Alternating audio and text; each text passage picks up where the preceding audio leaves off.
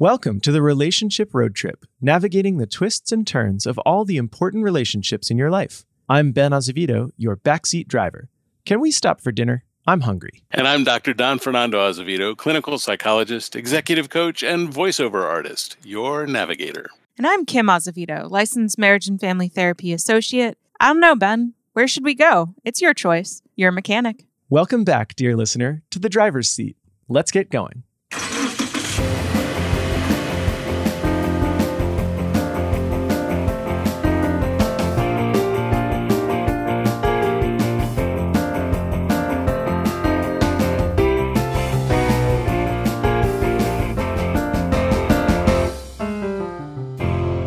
Today's quote is by Helen Keller. Science may have found a cure for most evils, but it has found no remedy for the worst of them all, the apathy of human beings. Last week, we wrapped up our friendship arc with friendships from middle to old age. This week, we're pivoting to a listener question. We're very excited to be interacting with you, our drivers. If you'd like to ask a question to the show, don't forget you can do so by emailing questions@afpsych.com. So, without further ado, what do you do when your partner responds with, I don't know, or I don't care, when you're trying to make plans? So an important thing to think about is, what do these words actually represent?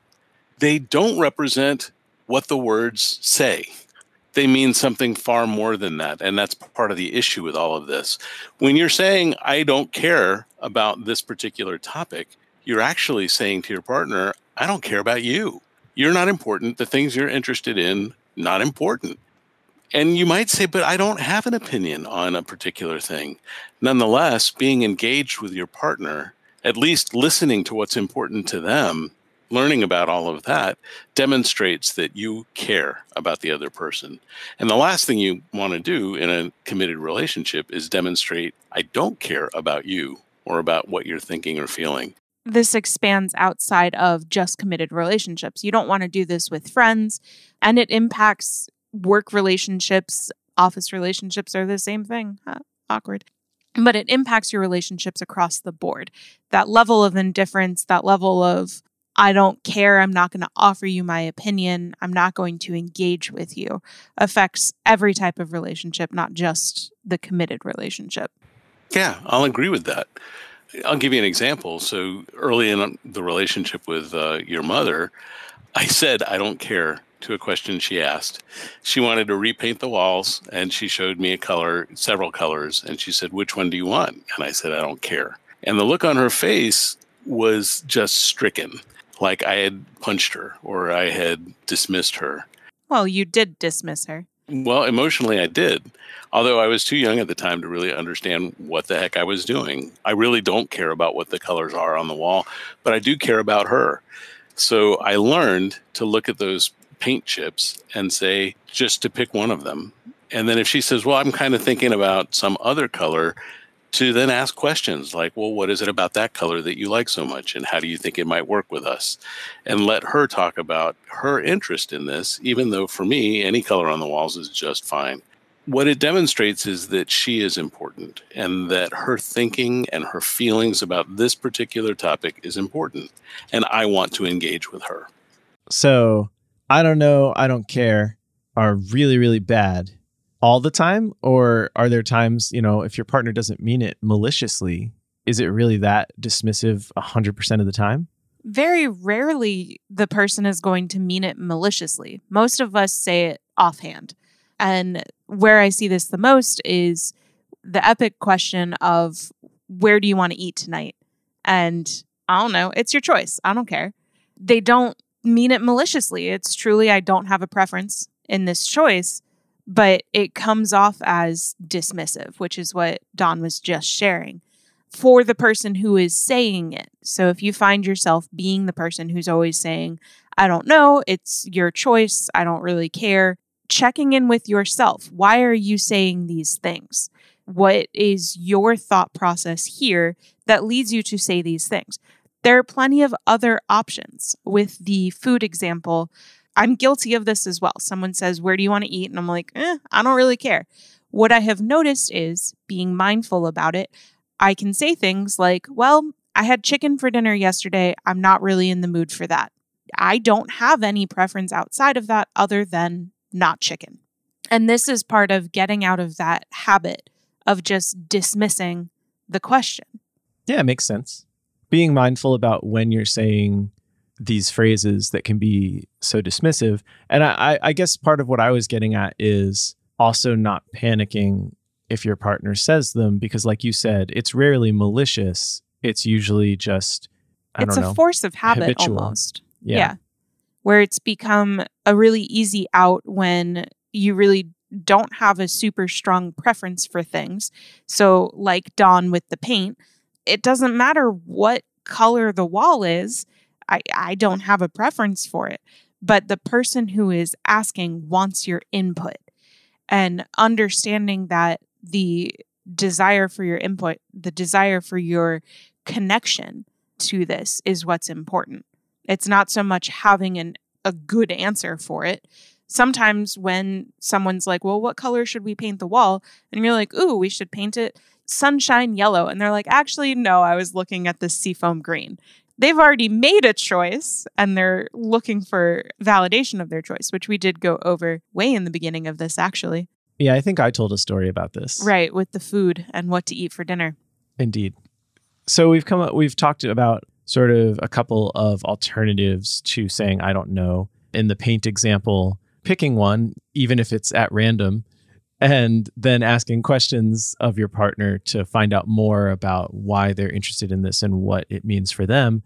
And for the food example, giving, some options of what maybe you don't want. So you're not picking a thing, but you're at least contributing to a process of elimination. Are there some other alternatives? Yes, I have so many because I really hate the phrase, I don't know. It drives me up the wall because fundamentally at the end of the day, you do know. You have an opinion. Whether or not you want to voice it is different. The food example is what I hear the most because, dating culture from the single world over here is, oh, we should go grab dinner. Where do you want to go? Meh. And so the ways you can work around this are thinking internally, what is my experience? I had chicken earlier this week. I'm not really interested in anything unique. I'm not interested in a broad palette of food, basically. So let's limit it down to American food. I could do barbecue or I could do burgers. But where we get that, what's a good choice? What are you interested in? Or even saying, I want to try a new restaurant and exploring those options. You don't have to have a specific answer. You can simply have input in the situation. When someone asks you, what color should we paint the walls? Well, if you really hate the color red, don't suggest the color red. It's pretty easy, but then you have input and the other partner feels heard. In a corporate meeting, most people will offer ideas. You're not just going to be like, I don't care, in a boss meeting. Very, very rarely will people start offering ideas or a problem be posed in a work setting and you'll just be like, I don't really care about it, whatever. Typically, you take a minute and think about what the problem is and usually try to offer a solution or explain things that haven't worked so far. All of this is the aspect of being mindful with how you respond to people, rather than the gut reaction of, I don't care, I don't know, it's up to you, whatever, however it comes out of you. Being mindful of, what am I saying? What am I communicating to people? Am I communicating that I care about them? Am I communicating that their opinion matters, that I'm allowing influence from them? Basically, how am I impacting the world around me? A lot of shaping your own behavior is choosing to be mindful of it. So I catch myself when I say I don't know, and I usually take a moment, if I really don't have a thought about it, saying, I don't have a strong thought about this at the moment. And it's always at the moment because in 5 seconds, I might actually have a thought appear because brains work like that. That's actually something you can share too. Honey, I don't have a strong opinion one way or the other. Here's some ideas, like with food. I don't want this or I don't want that. Do you have anything other than those two things that you would want? But at least you're engaged in the conversation. The thing that you don't want to do if you're in a relationship with someone is demonstrate disengagement. And that's what I don't know I don't care. It's your choice. That's what that does. Which I must say, Papa, you say I don't know or I don't care a lot when it comes to picking restaurants if we're going out to dinner. So I'm just going to lay that out there right now. How often do we go out to dinner? Well, now, never, but... Well, even before, how often did we go out to dinner? I usually cook. Yes, you usually cook. But, and this is slightly off topic, but I distinctly remember a time when I was home and we decided we didn't want to cook. And you were asking Mama and I what we wanted to eat. And I think Mama said, I don't care. I said, I don't know. And then I was like, well, Papa, do you have an opinion? And you said, no, it's up to you. And I got really mad at you. Listen to how that story went. I asked a question. Both of the women in my life said, I don't know, I don't care. And it's like, well, why should I care? That's the whole disengagement cycle. And then all three starved to death. Well, no, Kim got really angry and started crying because that's what Kim do, which is fair. And also in the moment, I viewed it very much as a dismissive. I asked for your opinion and you're just like, no, I'm not going to give it to you, which I understand retrospectively that, yes, both Mama and I did that. You did it first. You did it. And technically, then I did it second. I like that I'm not in this story. Well, it was when I was living at home and you weren't. Well, it's a great story in the sense of how this can build up. So if someone is looking for your input and gets shut down, and then you ask them for their input, they are less likely to want to engage. Because it's like, why do I have to have all the energy around this? Why am I making all the decisions for our relationship? Where are you in the partnership with me? That's what this really is. As a matter of fact, you talked about it in the workforce. If, as a boss, I have someone who has no initiative, doesn't come up with any ideas, doesn't respond with thoughts or approaches, I'm very unlikely to go to that person for anything or to see them as somebody who I would want to promote.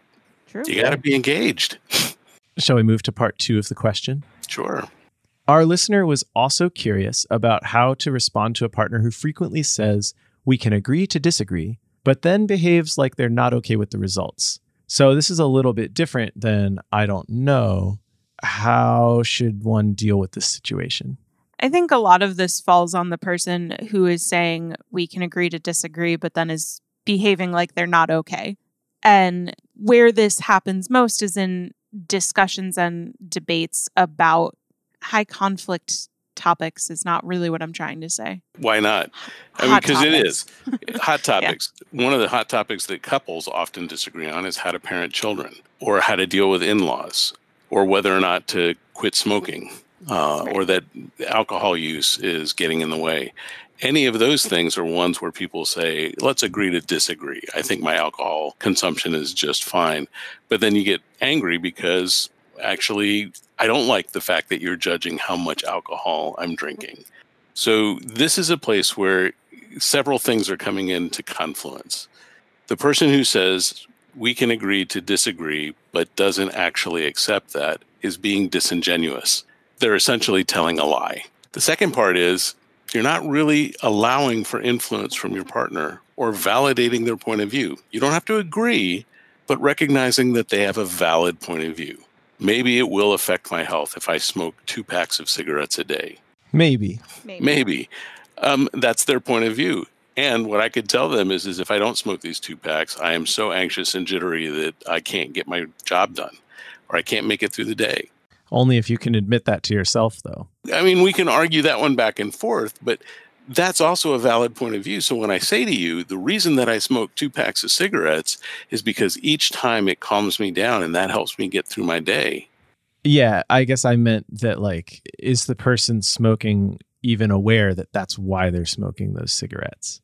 I don't know. I don't smoke. So maybe it is really that, like, yes, this is what I need to get through the day. But like, I'm sorry. I was just trying to say, like, you can't admit that to your partner unless you've recognized that, hey, the only way I can get through the day because I am suffering from anxiety is by smoking cigarettes. And you're right. People may not have that insight. Although a lot of people who smoke that I've known kind of know that this is what they use it to calm themselves down. Okay, that's fair. So influence has to go in both directions. There has to be an understanding of what the person is doing and why they're doing it that way. And this can be on any topic, like parenting kids. One parent might be super strict and the child has no decisions they can make. Parents make all the decisions. And the other parent is like, well, no, I'd like my child to learn how to decide before they get into critical situations. So I want them to do some of that now, fight back and forth. How involved should in-laws be? I like talking to my mom twice a week, 3 times a week, once a day. They're too intrusive in our lives. Those are the two sides of this. Instead of stopping and asking, how does it help you to talk to your mom every day? Or why is it so threatening that I have such a close relationship with my mom? Those questions uncover what's going on for your partner and demonstrate that you're leaning in and you want to understand. So that actually really leans into our third question about longstanding problems and issues in the relationship. Real quick on this particular question about we can agree to disagree, because I happen to know who wrote it in. They actually wrote in and asked about with friends when they're talking about hot button issues. And the friend's like, well, we can agree to disagree. And then is really rude about it in future conversations. And I've seen this play out with some of my friends about parenting when they're not parents, they're not co-parenting this child, but they're two separate families that then butt head about how to raise children. And when the one child spends time with the other family and they disagree about how to parent, and it runs into all sorts of interesting conflicts. And it's true. I mean, I hear we can agree to disagree, and it just like I don't know and I don't care, it's a very dismissive phrase. It's like my opinion's mine, your opinion's yours. We're never going to agree on anything. So like whatever, bye. And that definitely puts strain on relationships. And like Don was saying, if you have a parent who's super strict, if you have a parent who's very lenient, doing that really actually just creates a rift in the family. And it leaves a gap for the child to actually take control of the family because they can pit each parent against each other about rules and regulations and how they are maintained in the family unit. So my sum up with this basically is when you're choosing to say something like we can agree to disagree and you're in a romantic relationship or it's a familial dynamic, and it's outside of quote, quote, friendly debate, really paying attention to, am I dismissing my partner? And if I am, why? And if I don't want to do this, how can I accept their influence? How can we truly agree to disagree without wrecking the relationship? And one of the ways to do that is to say, obviously, we disagree about this. So how will we move forward? What behaviors can we engage in that are respectful to one another, even though we disagree on these topics? I had never really thought about agree to disagree between friends who have kids and disagree on parenting issues, but their kids hang out together. And I don't have any knowledge about that. That's really interesting. Hadn't really thought about it before. It does seem like it would be harder outside of a significant other relationship to get to the level of intimacy where you could be asking things like, why do you parent this way? Or like, what is it about this method of parenting that I have that you don't care for? And really have those discussions. Because like we've been talking about, we can agree to disagree is in many ways dismissive. It's avoiding the discussion. It's avoiding the conflict. It's avoiding all of it. But it doesn't actually avoid the conflict if your kid is hanging out with their kid twice a week. Right. You're going to just have this conflict twice a week and pretend to ignore it every time. And that's not going to work. I think that anybody could tell you that's not going to work. Even a dummy like me. But, it's good. It's good talking. Good ideas. Should we go to part 3? Yeah. Kim, did you want to get into this since you kind of were already headed that way, or do you want me to ask it? I mean, you can go ahead and ask it. All right. So part 3 of our listener's question was, how should you talk to your partner about a longstanding issue that is a challenge in your relationship? The main tool I have around this was created by Dr. John Gottman. Gottman. I've been waiting for him to come back. Man, it's been a minute. It has been a minute. So a gridlocked problem is a problem that you have argued about before and in which you cannot find a solution. One of the tools that Gottman discusses is finding out what the core value each partner has for the issue. So I think we talked about this way back in the beginning. Didn't we talk about it in relation to like public and private school? Yes. Which actually was another listener question. Yeah. One of our very first ones. Apparently, this is a question that comes up. So just like we talked about in public versus private school, finding what the core value is. What is the dream that each partner has underlying their opinion? And sitting down and choosing to have a conversation with each other and choosing to be gentle with it. So within this, using positive I statements, so always focusing on your experience. You can't talk for another person. You can't say you feel this or you can say you're doing this, but it's a very aggressive phrasing. So if you want to start this conversation with your partner, you can use what Dr. Gottman calls a softened startup. You could approach them with, I feel stressed about the upcoming school year. I would like to sit down and talk with you about where our child is going to school.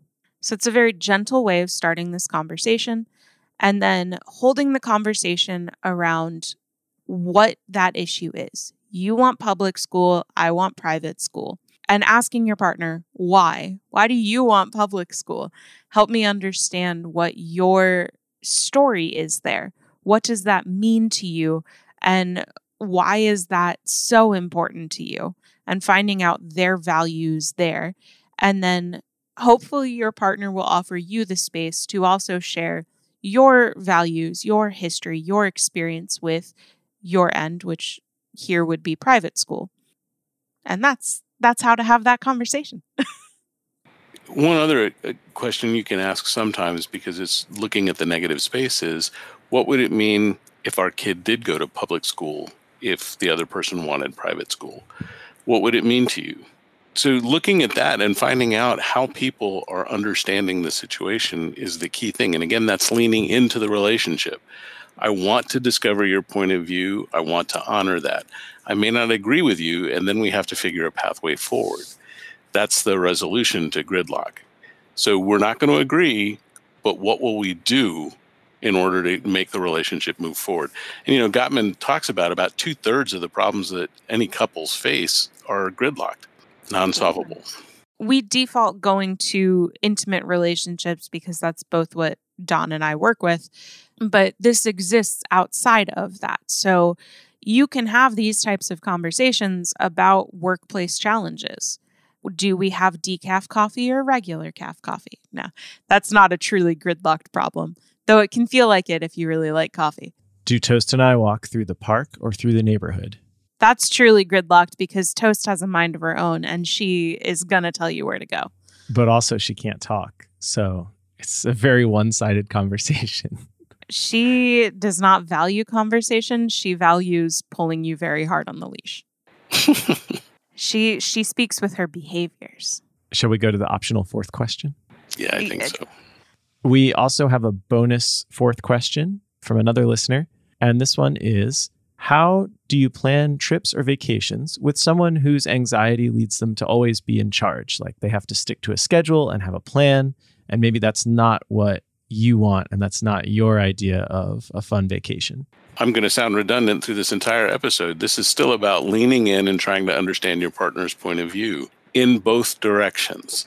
How do we have a schedule and build in time for either improvisation or for not doing anything? So that both allows someone to feel like, okay, I know what's happening, and that binds my anxiety. That might be the issue for the person who wants the scheduled day, and create opportunities for improvisation or discovery wherever you're going, which is what the other person wants.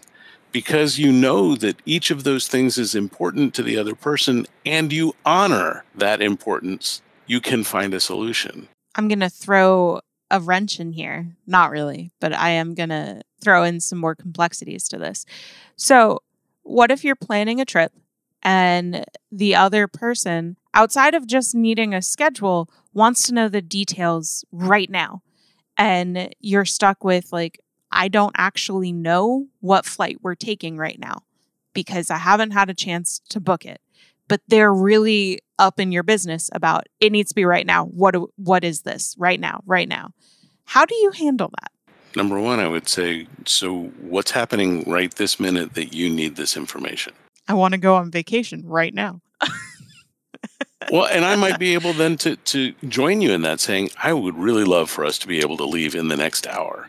And that's not really what's going to happen. I haven't had a chance to book it. If you'd like to sit here with me, let's look together about what flights there are to wherever we're going. That's a cool idea. And I like that joins them, right? So that's inviting in, creating the plans together, which may also soothe a lot of anxiety. I think an important part in this as well is understanding the root of that person's anxiety. You know, where is this coming from? Is it possible that they went on a vacation with their family that wasn't planned and it was the worst vacation they've ever had? I've never had that experience because boss man over there schedules all of our vacations and it is wonderful. The one vacation I scheduled for myself was horrible, so I will never take a vacation alone again. Was it terrible because you did it alone, or was it terrible because your planning wasn't very good? Both. Oh. It also rained the entire time that I was in Florida. Oh, yeah. That'll mess with anybody, but you can't control that part. That's true, unless you give a peanut butter sandwich to Pudge the fish. I watched Lilo and Stitch last night. Oh, I love that one. Pudge controls the weather. So in all of these situations, what you're demonstrating, if you do this well, is that you're leaning into the relationship and you want to know the other person's point of view, and that you're willing to share your point of view. When that happens and you allow influence, relationships grow. When you withhold your point of view or you dismiss the point of view of the other, relationships wither. So it really depends on the outcome that you want. It takes a whole lot less energy to lean into the relationship and just listen to what your partner is thinking or feeling and share with them what you're thinking and feeling, and really allow one another to influence both of your all's thinkings and emotions to come up with solutions that both of you can live with. This week, we covered several aspects of indifference, from I don't care to agree to disagree.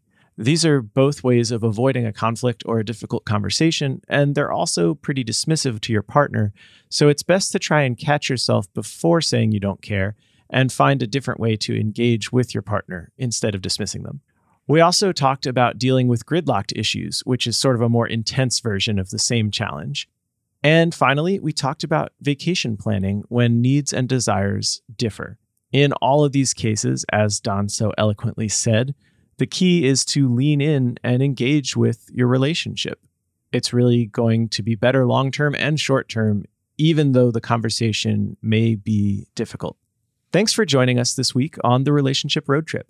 Don't forget to send in your hottest relationship questions to questions@afpsych.com. And if you have a minute, give us a rating and review on iTunes or share the show with a friend. Every review helps. Until next time, enjoy the drive. Thank you for listening to the Relationship Road Trip. We hope you enjoyed the episode, and we want to know what you think. So write to us at questions@afpsych.com. You can also support the show by rating and reviewing us on iTunes or subscribing with your favorite podcast app.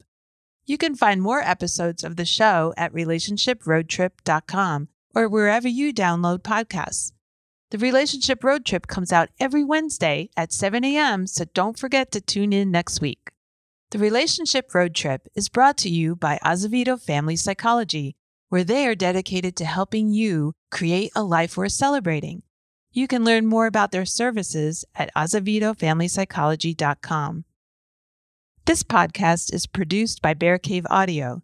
Bear Cave Audio provides a range of audio services, from original composition to podcast recording and editing. To learn more, go to bearcaveaudio.com or email ben@bearcaveaudio.com. Until we meet again, may the road rise up to meet you. May the wind be always at your back. and may the sun shine warm upon your face.